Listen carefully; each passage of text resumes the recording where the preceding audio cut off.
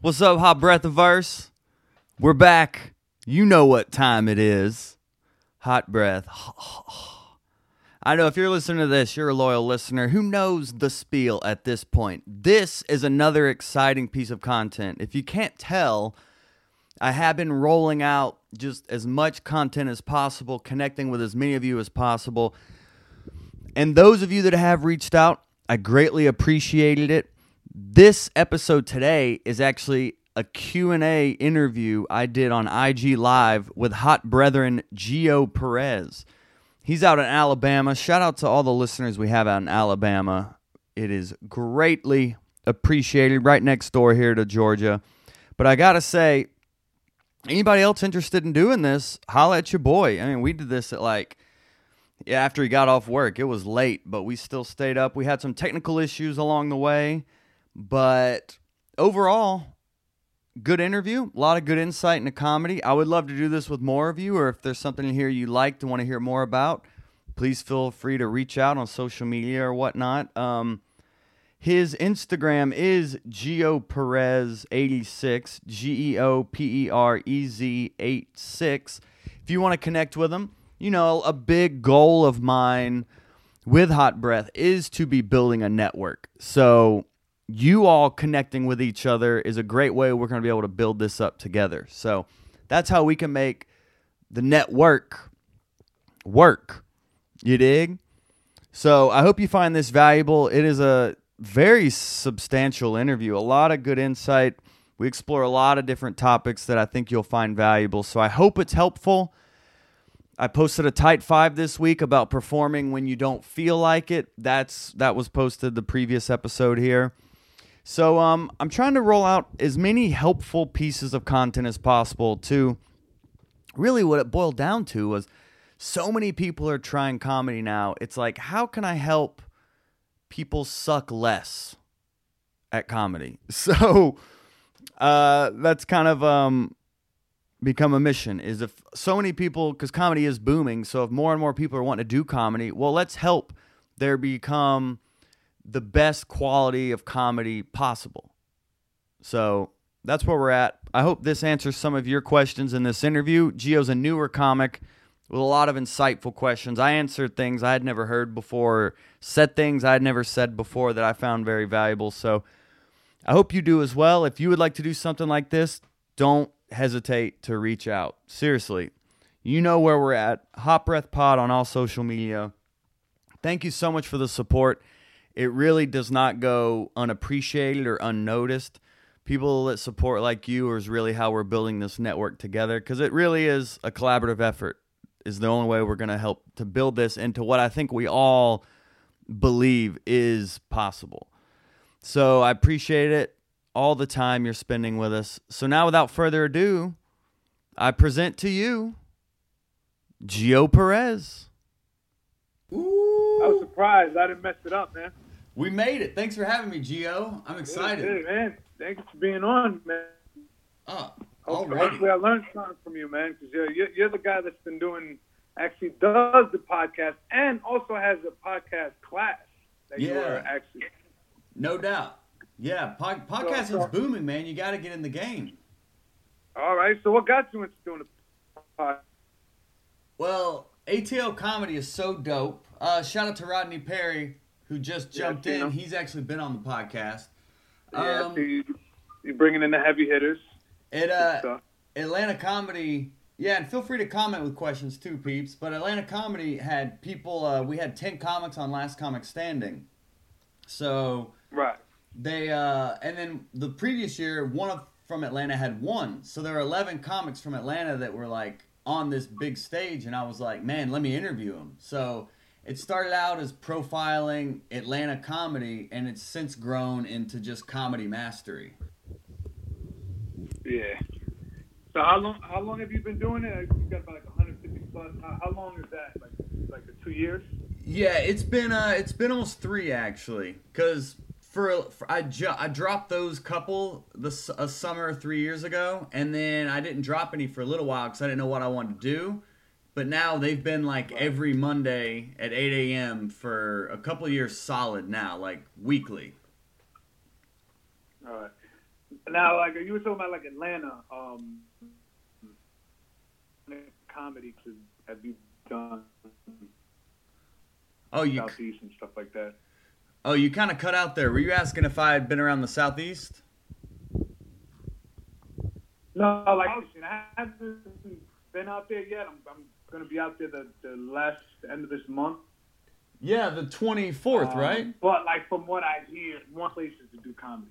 Yeah, man. You can get on stage every single night here in Atlanta, which is, I think, why the scene is so strong, is because people are performing every single night. And that's what it takes. That's what comedy takes, is living on stage.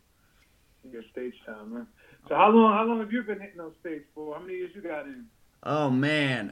February 1st will be 9 years. So about 8 years and maybe like 8 months. I don't even know math. I went liberal arts. I don't know math like that. But it's been a nice little clip. But in the perspective of doing this the rest of my life, I'm barely scratching the surface, you know? Yeah.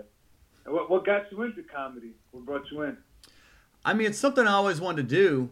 I'd always had a passion for it since watching Sinbad's Afro and Bell Bottoms all the way back then. I've been a fan of comedy, but I decided to actually pursue comedy my senior year of college when I was like, well, I have nothing to lose. I lost all my money, so might as well chase the dream. And it's a hustle, man. It's a grind, you know. I'm fortunate enough to be a full-time comedian now, but man, it's dishwashing, and I worked as a hotel minibar attendant, and like it's a grind, but it's worth it. Yeah. So like what drove you to that first one? It was like that first open mic. What took you there? Yeah, well, I was up in school over by Knoxville, and I knew Knoxville had a comedy club, so I just went on their website, saw when they did open mics, and just signed up for really the next one I could get on. Like, it's one thing to think I want to do comedy, so you can walk around all day. Oh, I want to do comedy, but to actually take the action to pursue it, that's when it becomes real. So when I found the open mic, set the date, and told my friends, and I had that accountability, from then on, it was like, well, I got to do it now. I said I would. Oh, and I went to Maryville College. Shannon Fain was asking. Maryville College, just for the... Maryville. So you're from Atlanta, and you went to school in Tennessee and did your first open mic in Tennessee. Yeah, it was second semester of my senior year, so like they did open mics like twice a month. So I did a couple shows while up there, but when I got back to Atlanta, it was on, just pretty much nightly, just on stage. Yeah.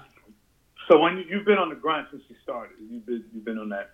Oh yeah. You know, I'm a student. I'm still a student. That's why I do my podcast, because I like learning from these people I'm interviewing.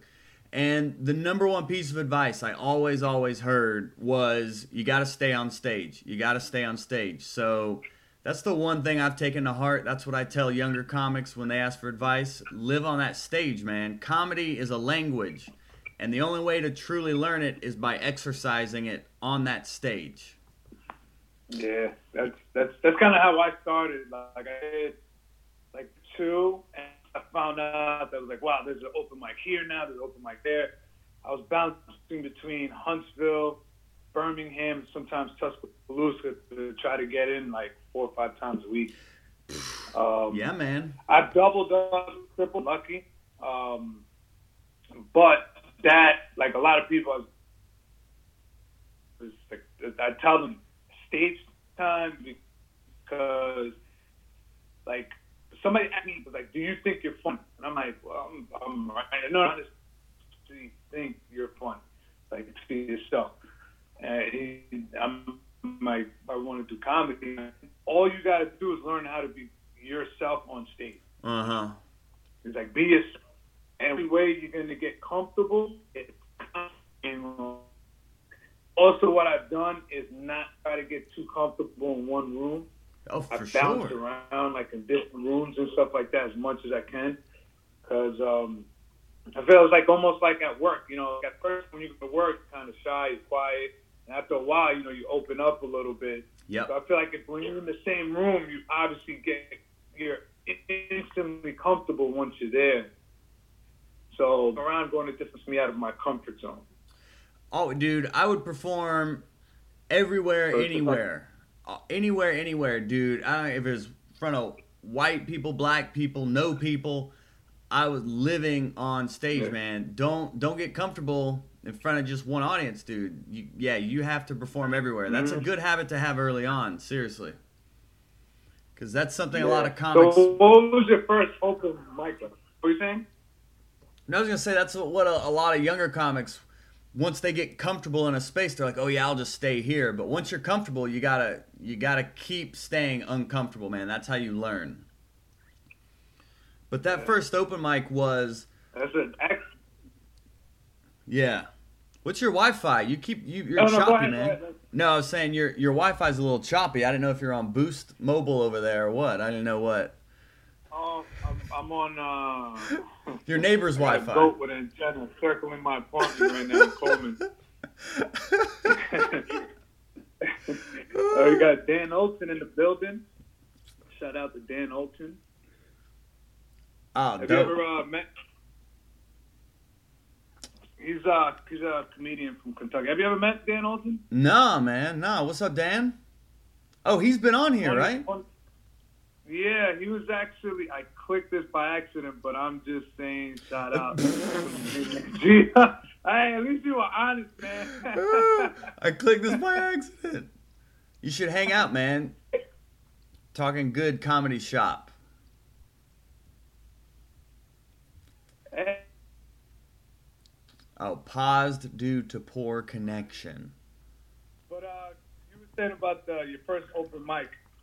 Yeah, it was at Side Splitters Comedy Club in Knoxville, Tennessee, which is now closed. But they had a side room where they would do smaller shows, so it was just like a small stage in the corner of a room, probably like 7 people, maybe, and including the staff. Not many people there, but all I really remember is people politely smiling. Like, I didn't really get any laughs, but they were supportively smiling, and I was like, hey, that's enough for me. I'm cool with that.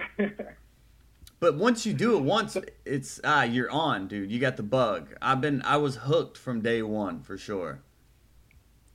Yeah, Ooh. I think I had like 4 people. Word. 4 people.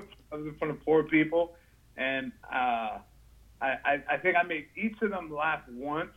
So I was just like, all right, there's something here. Yes. And then I went and like took the stuff that they laughed at, dropped everything else, and then because I went in with like at least 5 stuff, I always wrote jokes, so I went in with the material, and then I did the Stardom small room, the competition, and won. Dropped, literally just used what made those 4 people laugh, and rehearsed the shit out of it. Like at work, was pacing word for word, like actions. I started off weak because I actually added a new intro, and it was horrible. It was just like, so I was like, yo, I'm gonna kill it with this, and it just got no laughs. But then the stuff that I did rehearse after that, like the actual jokes, got me through, and then that was fucking like crack.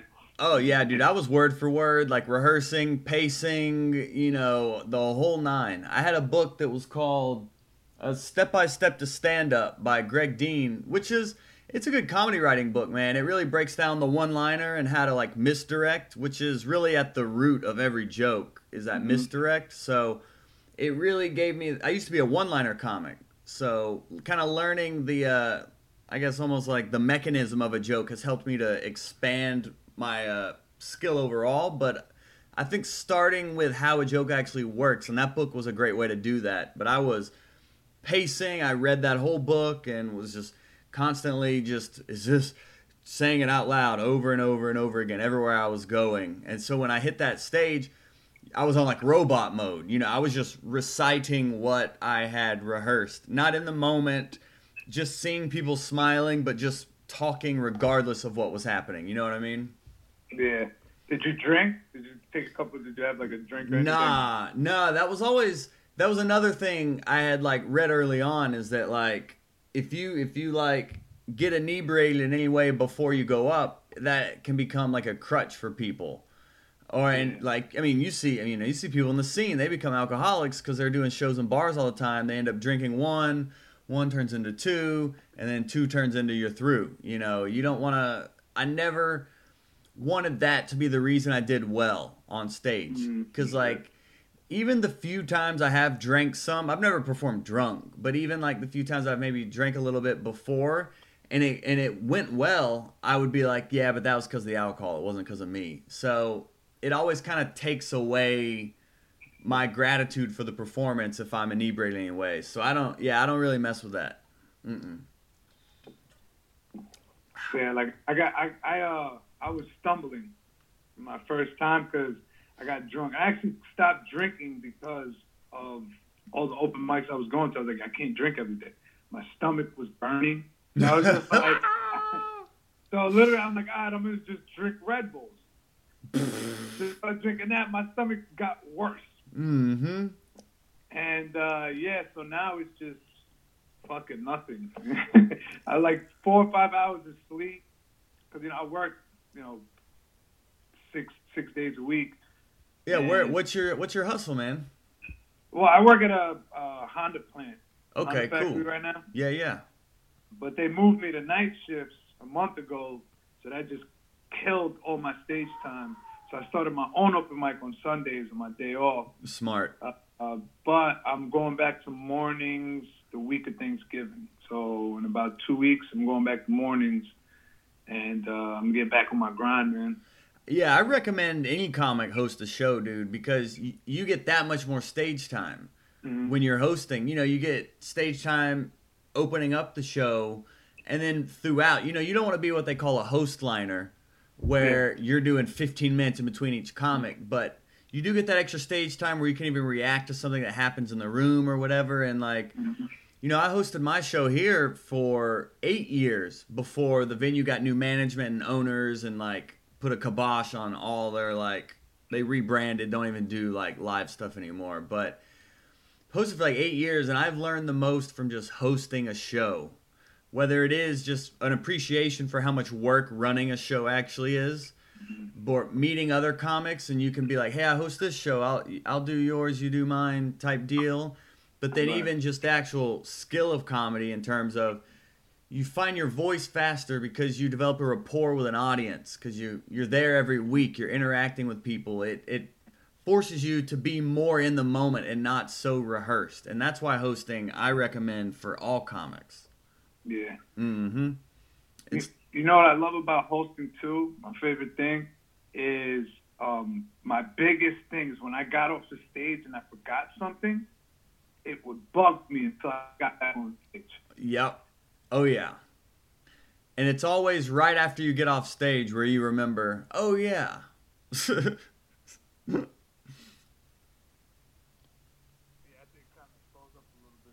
Yeah, but the fact that I can go back and forth, kind of go back up, and like you said, react to the room. I love doing callbacks to other comedians, and if I go on early on in the show, I miss out on all of that. I'm like, oh man, I could have said this, I could have said that. And when I'm hosting, it's just like a comedian says something, I'm like, all right, I'm going to just say that one thing, introduce the next person. Because I've been told about that host liner thing. To get on the set in between. Yeah, it's a set in between comments. It's a fine line, my man. It's a fine line, but it's also like you read the room too. What are they responding to? If the comedian that went up didn't do so well, which on an open mic statistically not everybody's going to do well. Maybe that's your time to interject your own material. Or if they did a marriage joke and then you're like, oh, I had this marriage joke, I could jump off of that on really quick. Like, there's a definite kind of ebb and flow to a show. Even the running order of the show, when you're actually booking a show. Open mic is more free range, but like, there's a science to actually running an efficient show. Right, yeah. Yeah, that's what eventually I want to start dabbling, doing actual feature shows and stuff like that. Yeah. But like right now, I'm gonna just, I don't want to start doing too much because I have that thing where like I can learn to ride a street bike right now. You teach me how to do the basics and go back and forth on the street. By next week, I'm gonna try to do a whip. And I'll crash. You know what I mean? I'll get road rash and all that stuff, but I'm just that. I'm like, all right, instead of like, all right, take it slow, learn the fundamentals and basics. I'm like, oh, you know, like I started comedy in February. Like, let me just fucking start going out of town now. Let me start an open mic now. Let me start doing this now. I mean, it's a good and a bad thing, but it's more. I get more good out of it than the bad. I know I rub some people the wrong way, but at the same time, I get along with most of the comics out here, and I feel like if I work hard enough, you know what I mean, like they'll look past a lot of the dumb mistakes I made, which is like, look at this guy, he doesn't know what he's doing. Like you get that rookie, like you're a veteran comedian, so you see a lot of stuff that like younger comedians or newer comedians do, and you're just like, yeah. Give him some time, he'll learn. We all do it, man. We've all done it, you know. And I've done over 150 interviews on the podcast, and like the number one thing that has been universal is like just be cool. Don't be annoying. Don't be nagging people about spots. Just work hard and be cool, and you will get taken care of. Period. That's like been one of the biggest takeaways from all the interviews I've done. Just be cool. Be a cool coworker. You know what I mean? Like it's a workplace. Treat it like such. Don't be annoying. You know, just be cool and then be funny. Yeah. And all will take care of itself. And like you said, you're early on, but people can see at least the potential. They can see, oh, I've seen him 3 weeks in a row and he's tried new tags every week. Like you're not just there wasting time. You're there to honor the craft of comedy, and the right people will notice that. Yeah. No, well, it wasn't like that. It was. I didn't even say his name. It was Scott Eason. Oh yeah, from he's in Huntsville, right? Yeah. Yeah, he does Epic. It wasn't that. He just said, he's like, dude, he's like, you don't have to go to every single open mic. He's like, come out. He's like, come out when you want to try new stuff. He's like coming out to open mic and just to come and you're not trying new things.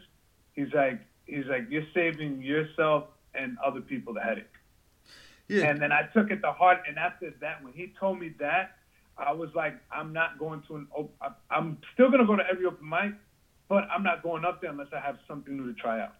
And it made me my writing, like, go from second to, like, fifth gear within 2 weeks, because that shit hit hard. It was just like, you know, don't just be up here wasting time. Like it is good to get stage time, but don't just be coming up here to repeat the same bullshit.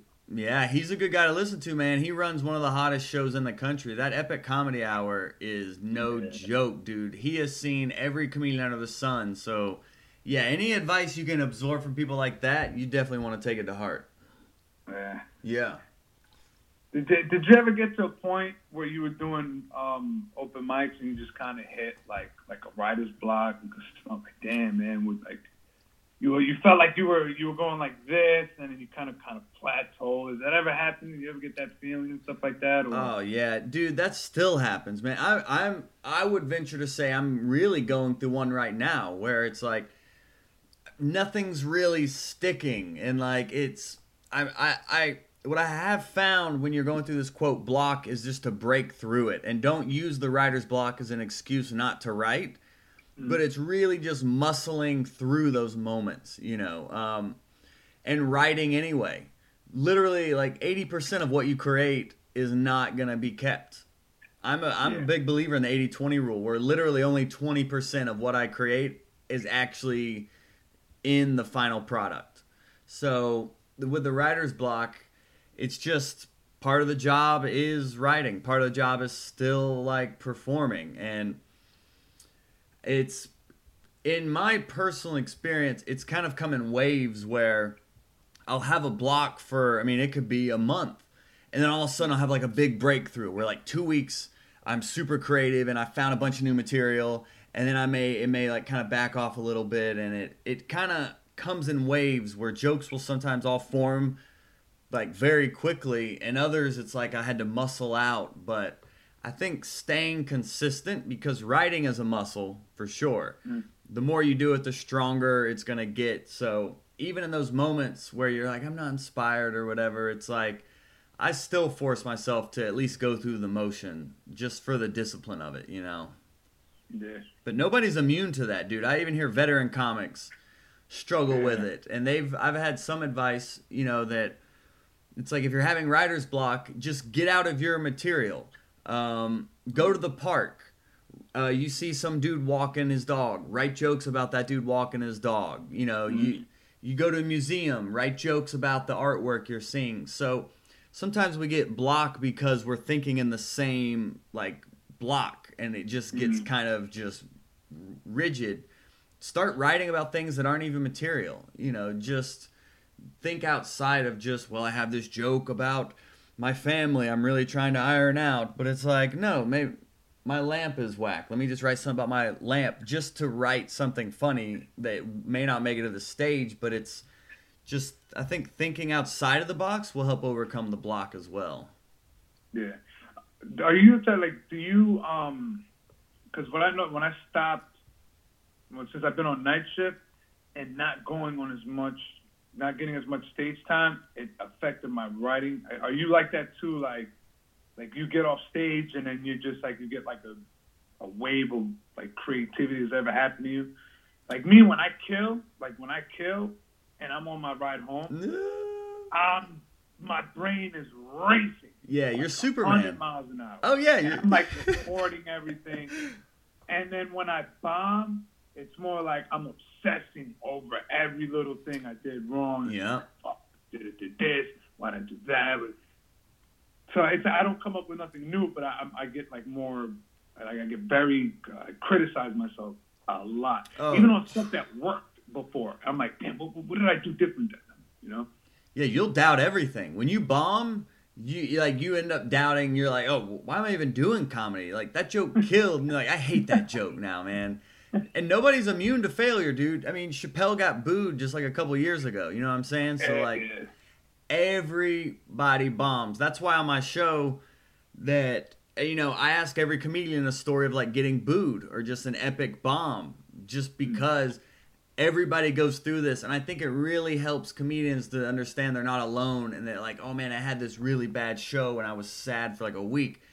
Everybody goes through that, dude. I used to literally, if my opening joke didn't work, I would quit on the set. I would turn around, start rubbing the wall, and be like, well, whatever. Like, dude, I had some hurdles to overcome. And bombing won't... I mean, I'll have bombs still where I'm like, oh, man. And I will be, like, depressed about it. But it may only last, like, an hour or so instead of, like, a week. Or, depending on the scale of it, I'm able now to just have perspective in it, you know, and that look at the positives. Hey, I got to perform. Hey, I got to try that new joke. Hey, it didn't work. Or just really focusing on the positive of the bomb and not just the world hates you, because at the end of the day, nobody really cares. You're yelling into a microphone. Nobody cares that you bombed. They already forgot you bombed. But to you, it's like the end of the world and you're about to get, you know, sent off to Mars because the entire planet Earth hates you now. It's not... Yeah, it's not serious. But I like what you said after the show. Listen to your set regardless. It's crucial that comedians record their sets. And I even think, in my opinion, listening is writing. So even if you're not writing pen to paper and you're writing a new joke, listening to your set, I count that as writing. You know, I'm really big on just the small victories that add up to the big difference. So it's not every day I'm writing for an hour. Sometimes it's just 10 minutes, or sometimes it's just listening to a set. I count all of those little disciplines as a writing session. And that's what's helped me to develop the discipline on a daily basis, is because I do count the details and not try to romanticize. Well, I have to write 4 pages or it wasn't writing. No, maybe you write 5 minutes. Okay, cool. I wrote today. Maybe the next day you write 10 minutes. It's all averages out in the end. But writing is that muscle you have to exercise. So what's your writing process like from when you think of something to when it goes on stage? What's like your process? So, you were like, no, go ahead. I'm a big fan of free writing. What's up, Moose? Moose is he's a friend from high school who's also a hot brethren. Yeah, Okay. we've had some people dropping in here, and I'm big on free writing. So like, I'm big on taking the broad idea, if it's an experience or something that happened. I'm big on just free writing about that first, and then whittling it down by the details. So, what's on the wall? Did you just? Oh, I was like, what is he? Sorry. I was waving at all the people that were in here, and I accidentally flipped my camera. Oh no, that's good practice because I've been starting to do these too. So it is good to wave at everybody that comes in. Yeah. So like I was saying, I'll start broad with just free writing, and I may free write. I mean, just for an example, let's say I'll free write a page. I mean, let's say something happens at the job. I'll free write about whatever happened at the job, and then I'll go back and read it and underline anything that sticks out to me that's either an interesting thing that happened, a funny phrase, a single word. I'll pick out single words from a free writing session. Sometimes a single word can be the difference between a laugh and a lull. So I get it all out, and then I start to parse it down, detail by detail, because a lot of humor is in the details. So a lot of jokes also start out as interesting and not funny. You know, I think Ali Sadiq said that in his interview, where it's like, if you can't be funny, be interesting. So a lot of that can start from your free writing and just, hey, that's an interesting phrase. That's an interesting thing that happened there. It's not funny yet, but something about my sense of humor connected to it. So I think it's important for the comedians to understand, you know, you have a sense of humor. It's like a sixth sense. So use that and follow that impulse and follow that instinct, and don't guess it. Don't second guess it. Just go with that creative burst. I'm big on the creative burst and then kind of picking up the pieces as I go back over whatever mess I made. You know what I'm saying? So then from there, once I get the details out, then I'll take those specifics to the stage and I'll talk about those. And then record the set. You listen back on what works or what gets a reaction. You know, sometimes it may not be funny, but it gets a reaction from the audience of like, oh, I feel you. Or they're like, oh. I take all those reactions as data from the audience that they cared enough to react. You know, so that means they connected to it in some way that there may be potential for humor there. So once I listen back, then that's where the refinement process comes in, to where, oh, they like this and that, but they didn't like the third one. So is there another third example I could use? Or I'll even sometimes, and you know what, I posted this thing on my YouTube page, and then I accidentally deleted my YouTube page. And I know, man, it was tragic. So I'm in the midst of rebuilding that for the Hot Breath podcast. But it was like a joke evolution where I recorded about 6 sets and showed the evolution of a joke over time. And where like my examples will change. So where if I have a joke about cereal, maybe I said Rice Krispies, but then I changed it to Chex Mex because that was a funnier word.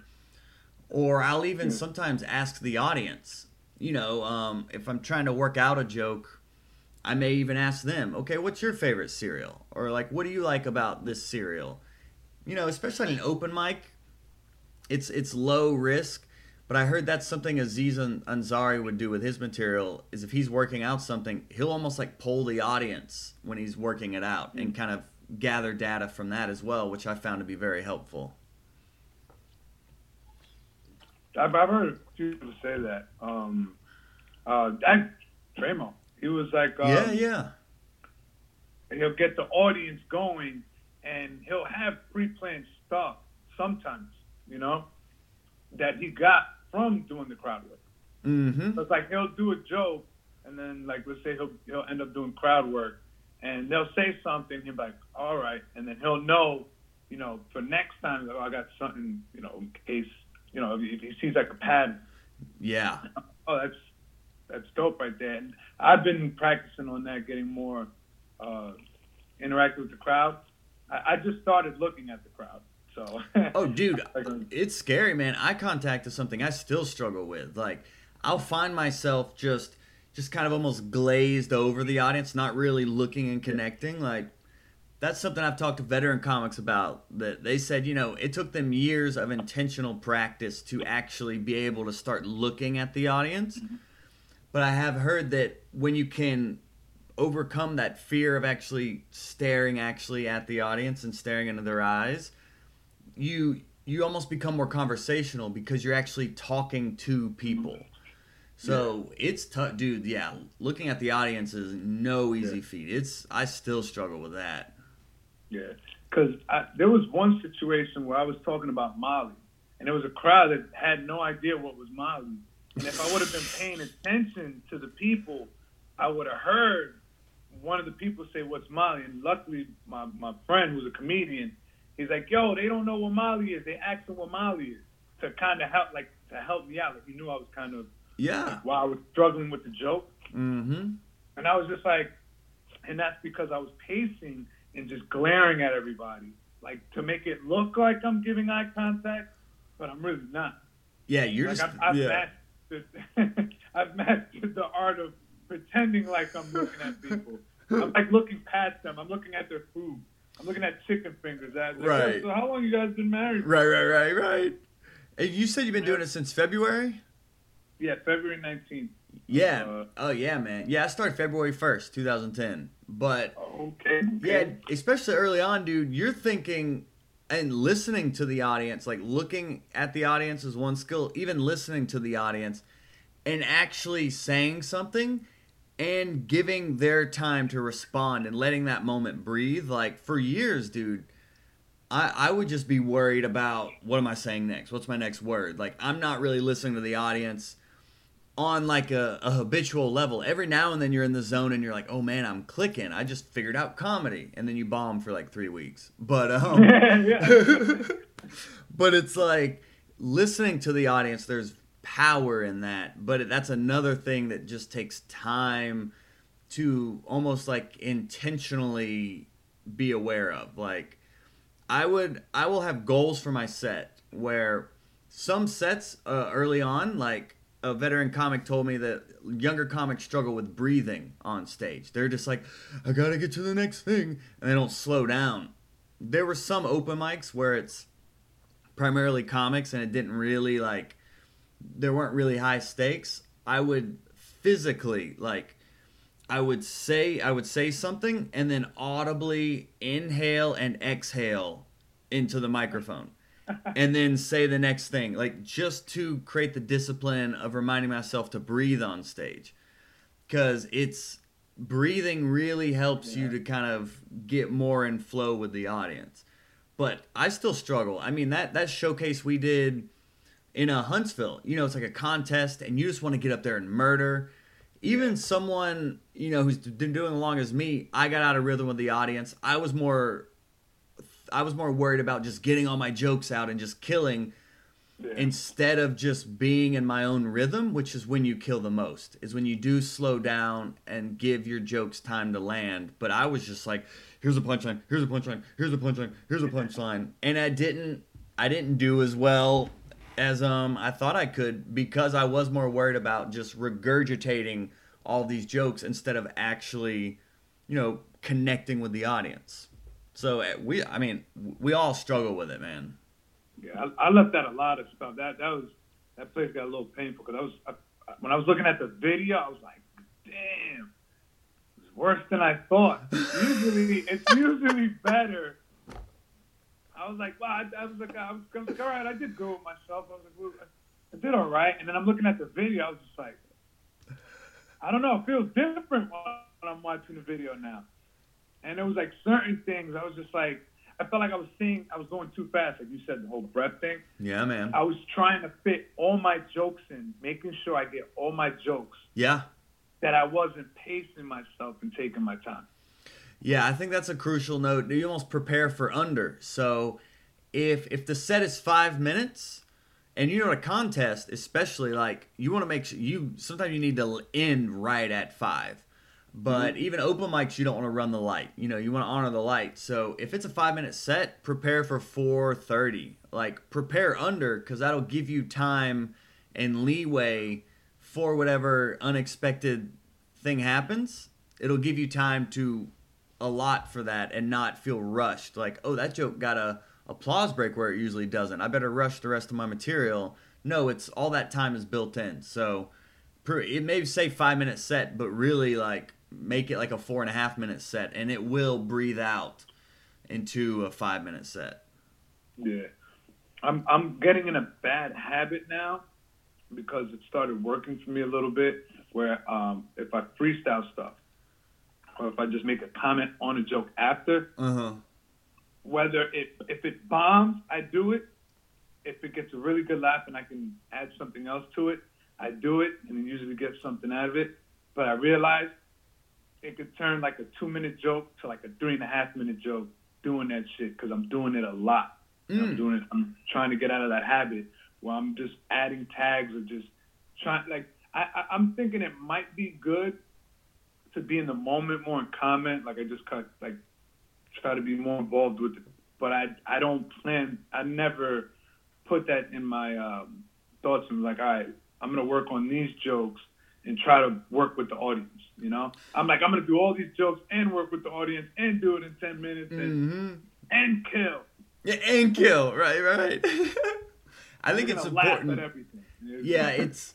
I think, and this was something I would make early on, where if a joke didn't work, I would always have to comment on it. I think it's always good. Just keep going. Like the negative, like it may get a laugh in that moment, but like it's not helping you in the long run. Like if a joke doesn't work, force yourself to be in that uncomfortable moment and just keep moving forward. The audience doesn't know a joke bombs unless you tell them. So just keep going, man. Like that's something I had to overcome is just keep pressing on. But if a joke does work and you feel inspired in that moment, by all means, yeah, see if you can find some tags in there. You know, it's an open mic. If it's not as long as it's not like a showcase, you know what I mean? Then do what you're there to do. But open mic and stuff, yeah, feel free. That's the driving range. Swing away. But what I found on the improv side is that the more prepared I am, the more I'm able to improvise because I have like the material and the preparation to fall back on. Some comedians are like, oh, I only write on stage and I just talk and it's magic. And I'm just, okay, we'll see how far that gets you. Like at some point, there's some discipline involved that a lot of comedians want to try to like overcome, and just kind of do a shortcut where I just talk on stage and it's magic, and then I'll just do that over and over again. It's like, I mean, you can't outsmart the work. What I found to get the most results is preparing before the show, and then that helps me perform on the show, and then also reflecting on that performance after the show. That's just my personal system and what I've learned from successful comedians. I take advice from comedians where I look at where they are, and I was like, oh, would I like to be there at that point in their career and things like that. So some people have advice for you, and it's like a 70-year-old dude who's been doing comedy 20 years, still at the same open mic as you, not out on the road, not doing it. And he's like, let me tell you something. It's like, take the advice with a grain of salt. You know what I'm saying? With that context of the source. Yeah. So speaking like what comedians influence you? What were some of your who is your Mount Rushmore of comics? Yeah. Yeah, 4 overall go to. Man. Yeah, it's so tough with comedy because there's so many. There's so many. I mean, I could say like Seinfeld is dope and like Carol Burnett is really funny, and I mean if I were to do the Mount Rushmore though, I'd have to. I mean, number one, Steve Martin. Yeah, he's a guy, right? Steve Martin is he's my personal favorite. I think Steve Martin is my personal favorite. George Carlin, because really of his versatility. I like Steve Martin because he kind of created comedy without the punchline. And his whole system, if you haven't read his book, Born Standing Up, or listened to it on tape, it's dope. But his whole thing was, instead of cueing the audience with a punchline, he would almost let the audience decide where to laugh. And that's where he built his comedy around. It was almost like a reverse engineer, like anti-punchline. And he was the first comic to sell out arenas. Like, he was ahead of his time in a lot of ways. George Carlin, because he had such a versatility where he could do topical humor, he could get dark, he could do silly wordplay. Like, he really, in terms of like comedy writing, he had every skill set. He had the whole Swiss Army knife of comedy writing. He had down pat. Richard Pryor, his honesty on stage and his ability to perform and the characters and the act outs is just one of those I could never get bored watching. In my personal opinion, I said my favorite Steve Martin, but in my opinion, man, I think the GOAT is Chappelle. I mean, he's just I mean, when you look at the work, when you look at what he's doing, man, after seeing his last 2 Netflix specials, I was like, he's the GOAT. I bow. Like, what he's doing, man, it's last four. I mean, the last 4. But just how quick. But the last 2 were definitely the 2 before that weren't as good as the last 2, which is mind blowing because he has classics beyond that. Yeah. Chris Rock. Yeah, Chris Rock's another one. He's another one, but Tambourine and Kill the Messenger. Tambourine was better, but Kill the Messenger, it was just, I don't know. Kevin Hart. I think he's like a pop star comic. He's funny, but he can't. I don't think he could fuck with a Chappelle or a George Carlin or Pryor as far as like their level of writing, creativity, and like Chappelle. I like him a little better. Like Carlin used to be my GOAT, but Chappelle passed him after like the whole. The show thing, when he left the show, I started paying attention to what this guy was saying. Yes. And he was just like, then I became a fan of the person. And then like the inside the actor studio. Yeah. And there's a video of him on YouTube.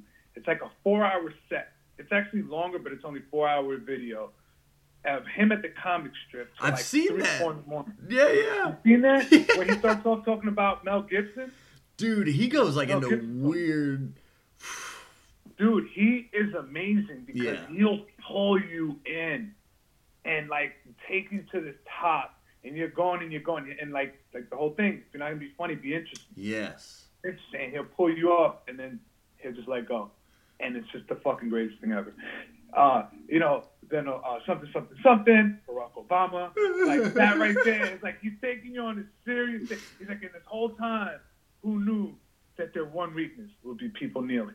And it was just like, he took you on this historical ride just to make fun of this kneeling thing. Like, he wasn't going, you would think he was going to go somewhere, like, deep and profound. He's like, no, it's a fucking kneeling. He's like, that's their one weakness. Is brilliant. Yeah, that special really, like, that's what put him on GOAT status for me. He was always one of the best, but just seeing the amount of work he's been able to generate throughout his career, and like how almost everything he's done is almost like a greatest hits. You just got to bow at some point. You know what I mean? I got to see him. I actually saw him. Well, there was one night, one of my best nights in comedy. This was before the whole Bill Cosby controversy, but I went to a Bill Cosby show at 8. Bill Cosby did like 2 hours, like it was And like, I didn't even look at my watch. Like, I looked down and it was like 90 minutes later, and I was like, what just happened? Like, that was amazing to watch. And then that night, Chappelle was in Atlanta, and he did like an early show and a late show, and I actually went to watch his late show. So I saw Cosby and Chappelle in the same night, and I was just like, holy comedy royalty. But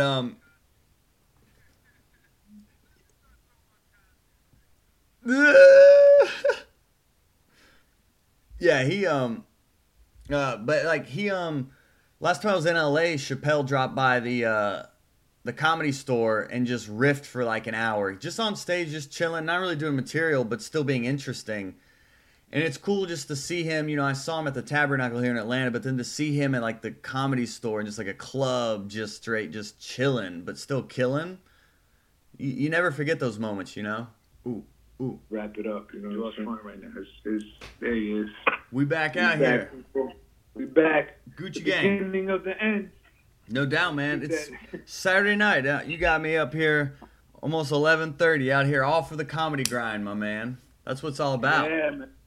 Yeah, man. I've done one till like 2 a.m. once. and the first one got deleted. That was the one that got deleted. Dude, you got to record these, man. This is a podcast. Yeah, dude. You got somebody. I am Shay Star. What up, Shay Star? Hey. Star. Why is that name familiar? Shay Star. I've seen her name before. She's a familiar. She's familiar. She's a personality. She's like a radio DJ. Yeah. Oh, okay. That's probably why. Mm-hmm. But yeah, man. Plug your stuff, man. Talk your shit. Yeah, man. JoelByersComedy.com. Really, the main thing, dude, it's the podcast, Hot Breath Podcast. That's my baby. You know, you can go to my website to check out my schedule, and I do have an online podcasting course you can take as well. But most of all, it's about supporting Hot Breath Pod, man. It's all about comedy mastery. That's my passion, is learning from comedy's best. You know, I've interviewed Carlos Miller, Ari Spears, Bo Burnham. I mean, there's over 150 episodes, man. You've reached out to me, telling me all this stuff you've learned in them, which I really appreciate, and that's why I'm doing this, man. Because you're taking comedy seriously. You're early in the game, but you've got good intentions, and that's why I was willing to take time with you. So, followers should definitely keep supporting you, man, and you should turn this. This is a podcast. I'm not gonna lie, I've been recording this one, so I can send you the audio, or I'm gonna post it to Hot Breath. But we're getting this out for the people one way or another, man. I appreciate it, man. I wish I recorded. You know, it's funny, when I did the short one right after, I did a quick one before this. It gave me the option to save it, but it didn't give me an option to save the longer one. Oh, weird. Yeah, I was kind of. I actually screenshot it, so I'm gonna double check, because I might have just been like, wow, 23 people. Right when it ended, I was like, nice, progress. Maybe it was maybe because of you, but, you know, I had maybe like three people there. All good, man. People's people. Keep doing this, man. Keep doing this.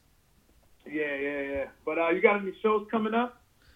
Let me see. Yeah, I'm booked next. Yeah, Friday I got a show. Next Friday. I'll be doing shows around the city this week, though. I'll be doing some open mics. You know, if I'm not really booked throughout the weekends, I'll do more open mics during the week. But if I am booked during the weekends, then I'll be more at home during the week. Just because, you know, I got a wife and a dog. You know, I'm a trophy husband, so, you know, we gotta balance it. Yeah. Is there open mics on Saturdays out there? There's no open mics on Saturdays, right? In the afternoon, there's a 420 show you'd probably really like. Yeah, because honestly, I might go out there. I have a show. I'm doing Mando's. It's Atlanta Brewing Company. What is that? The 24th? Yeah, the 24th. Dope. So I'm gonna be out there. So I was trying to see if there's an open mic at 4:00. Yeah, there's one at 4:00 as well. Yeah, that's the only one I can think of off the jump. All right, yeah, because I'm up there. I'm probably gonna drive out there from Huntsville. Yeah. Yeah, he's on the card too, so I'm going up there with him. So I was gonna try to get a taste for Atlanta before I do the main show and see what I'm gonna get myself into. That's a good one to reach out. Let me I'm not sure who runs that now. I can find out and get you in contact with them, though, to let them know you're coming through Huntsville, to be sure to give you a spot, you know. I appreciate it, man. Yeah, man. And yeah, maybe I'll see you at that show. Who knows? We'll see. Yeah, it's my first time actually chilling in Atlanta. I've driven through there, but I've never stopped, like, besides getting gas. Oh, that's awesome, dude. This is going to be these are those milestones in your career you'll never forget. Yeah, man. Same thing with Nashville. No, I've actually went to a couple mics there. Actually been to Chattanooga. Yeah, so it's just definitely a fun experience. Good. But yeah, man, if you're watching this, go listen to this guy's podcast, especially if you're a comedian. Yes. If you're a comedian, listen to this guy's podcast. There's a bunch of people on there. He has a podcast class. And every comedian, it's like now like comedian and podcast. Right. Exactly. Like you need, I don't care who you are, you need a podcast. It's like practice. You're practicing this, like you said, language, talking and stuff. And yeah, I suck at talking. I'm retarded, so I'm trying to. I'm sorry, I'm on the spectrum. Whatever. Come on now. Politically correct. Yeah, I'm working it out. New York has no PC now, even though it's more conservative now. Growing up, it was just like the least amount of PC ever. So I have no filter.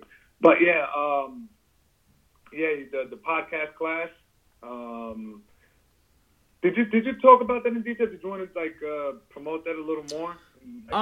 No, I mean it's you can check it out all through my website. You know, I mean it's just everybody wants to online classes. Yeah, it's an online one. It's online. Oh, it's not actual. I do one in person, but the one most people, if they're not based in Atlanta, would want to jump on is the online one. But it's all, you know, I mean, it's just all the fundamentals. I've been doing podcasting over 3 years, so a lot of people are just now trying to get into it, and then you Google how to start a podcast, and it's like 500 million results. So this is just kind of like a one-stop shop to kind of have all your questions answered. You know what I mean? Yeah, man. I might have to support the class one day. Or if you have any questions, I'm happy to answer any questions people have as well. So holla at your boy. Yeah, that's the one, man. Because, like I said, man, the interview with you and Tremo, man, I was like, I didn't pause it. I started playing it, and usually I have ADD and I have to stop if somebody says something. I played it all the way through. I might have stopped, like if I had to like go eat something, but like I played it all the way through, finished it, and then when I started following you, and then when I saw the Ali Sadiq, and I was like, oh, it's the guy from prison, and then I was like, oh, he probably talks about this shit. I don't really know much about him. And I went to it, same thing, at work. I listened to it. I'm not even supposed to be on my phone and listen to it. I fucking hid my Bluetooth. I have Beats headphones, whatever. I hid it in my hard hat, in the earmuff, and was just listening to the podcast at work, and was just like stuck. And I was just like, all right, now I got to go listen to the first one because that's where he talks about the prison shit. And I was just like, so I listened to both of them back to back, one after another, and then just been dabbling here and there. So I was just like, all right, anything to keep my attention is interesting to me, and that's why I reach out to people that get my interest. I don't go for people that, oh, this one has a following, this one has this. It's people that I generally want to learn something from, act from, that I see doing something. I was like, I want to learn that. You know what I mean? I respect what they're doing. I love the hustle. I love the art. You know what I mean? Like, you actually treat it like an art form. Yeah, man. I love the support, dude. Not only the podcast. Yeah. Your feedback really is my fuel, dude. That made me I almost teared up a little bit. All that help it's actually giving you, man.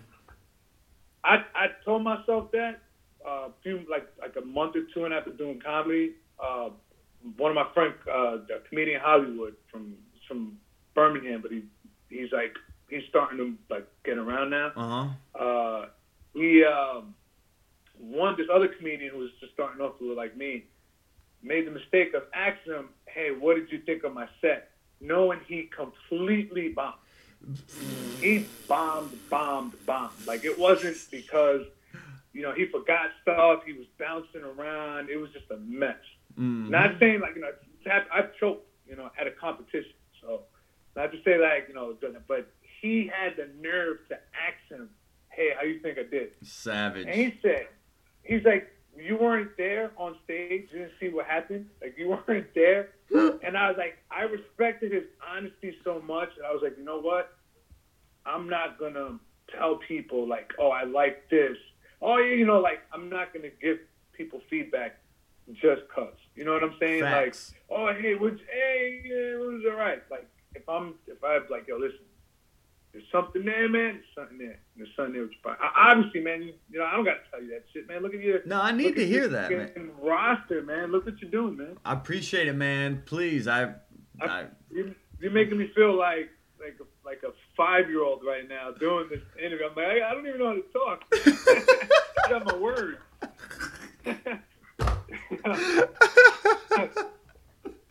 But yeah, man. Dude, thank you, man. Seriously, dude, keep it coming, man. I need the feedback. That's how we're gonna build this thing, you know. Because you know I'm starting to roll out more content. You know, now I'm posting like 3 episodes a week. So like that feedback is what's giving me the drive and the direction to know what to post and what people are looking for. You know. Yeah. This guy actually said, damn, what's his name? But whatever. But he was like, you do anything for 5 years. He's like, just do it. But he's like, you're going to sound dumb. You're going to look dumb. But just keep doing it. After 5 years, you'll start finding a comfort zone. Like, after your 5 years. And I'm just like, that does, you know, that does kind of, like, make sense. It might be different for different people. But I'm just like, I've never kept a job for more than 5. I've never kept a job for more than 2 years. The longest thing I've ever did is sell drugs. And so it's just like, and I got good at it because the longer I did it. The thing that sucks is it's illegal. So no matter how good you are, you're going to fucking, it's going to, you know. But I understand the whole thing. And it's just like, you see your progress from year 1 to year 3. Yeah, man. And then your progress from year 1 to year 8. So I'm just like, that time, the 10,000 hours, you've heard that before, right? Facts. It's truth. Yeah, Malcolm Gladwell. Yeah. I learned that from the Mastery book, Robert Greene, Mastery. Yeah. You ever read his stuff? I haven't read his 4 stuff. Laws of Power. I just got this one, The Laws of Human Nature. Oh, yeah. I'm, you know what, mine's actually by my bed right now. It's the 15 Invaluable Laws of Growth. It's a John C. Maxwell book. It's good, dude. Yeah, I've read Maxwell stuff before. Yeah, I've read yeah. This one's all about like growth mindset, but then how to actually achieve it and then actually act on it. You know, I'm almost done with it. I'm just gonna read it again. I'm gonna read it. I'm just gonna run it right back because it's been one of the best books I've ever read, and it's been very helpful in just thinking beyond. And you know, the podcast has really started to take off as I've read it too, because I'm starting to think beyond it being a podcast, but an actual network. You know what I mean? So it really helps you to really think outside of what is like realistic and kind of walk into your purpose. Like instead of Hot Breath Podcast, Hot Breath Comedy, where it's just it's a Hot Breath Network. Podcast. Yeah. And there's a whole vision. You ever heard of Opie and Anthony? Yeah. Opie and Anthony, like those guys off of their radio show were doing massive tours. You know what I mean? That's where Bill Burr, that whole booing rant thing, where in Philly, that was like their stuff. These guys were selling out arenas and stadiums just off their radio show, and they were bringing their comedy friends along with them. It's like, hey, Bill Burr, Patrice O'Neal, Jim Norton, come on, guys, and just having these amazing shows. And I'm just like, that's what Loudmouth is. Like, that's my own little thing, Loudmouth Comedy. And this is what this is kind of like a precursor. This is Bruce Sater, this is my cousin's thing. But mine's going to be a weed bud instead of a beer hops. Because their thing is beer.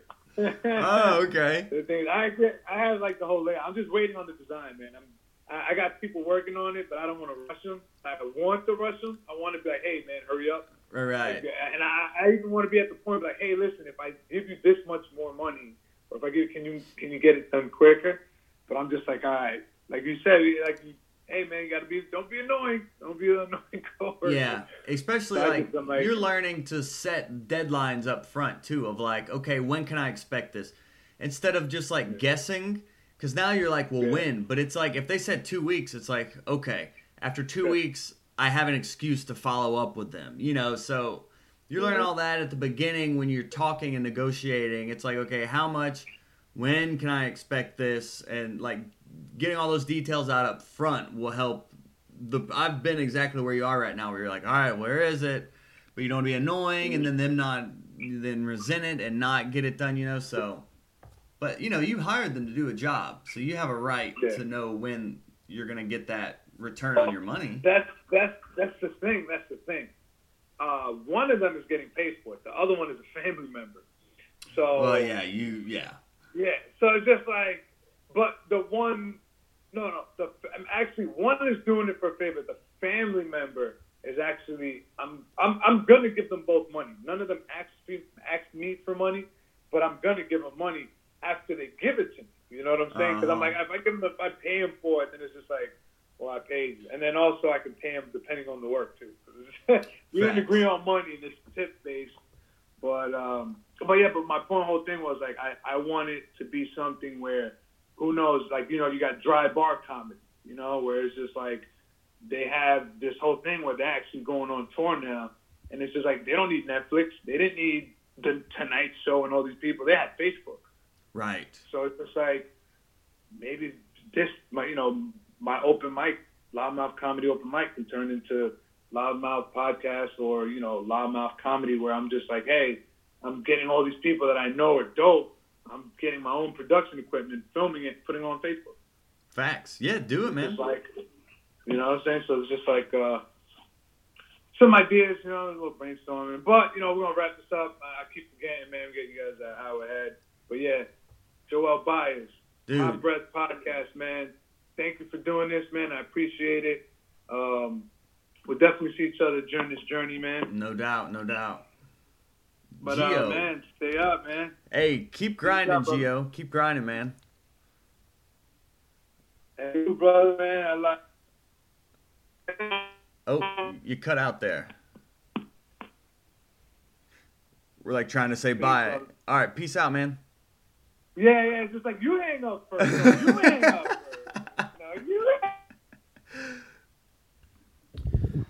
There you go, Hot Breathiverse. That's part of the comedy grind. I'm out here on a Saturday night.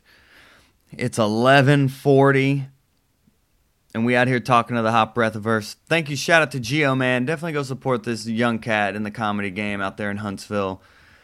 We out here supporting each other, man. That's what this whole community is about. So anything I can do to help you guys along the way, please don't hesitate to reach out. I love your feedback. Like I said in this, I don't know if I heard that somewhere and just adapted it, but your feedback is my fuel. So the network is all about us learning from each other and building together. So the more we can do that, the more successful we'll all become. So thanks for listening to this. I appreciate all your time.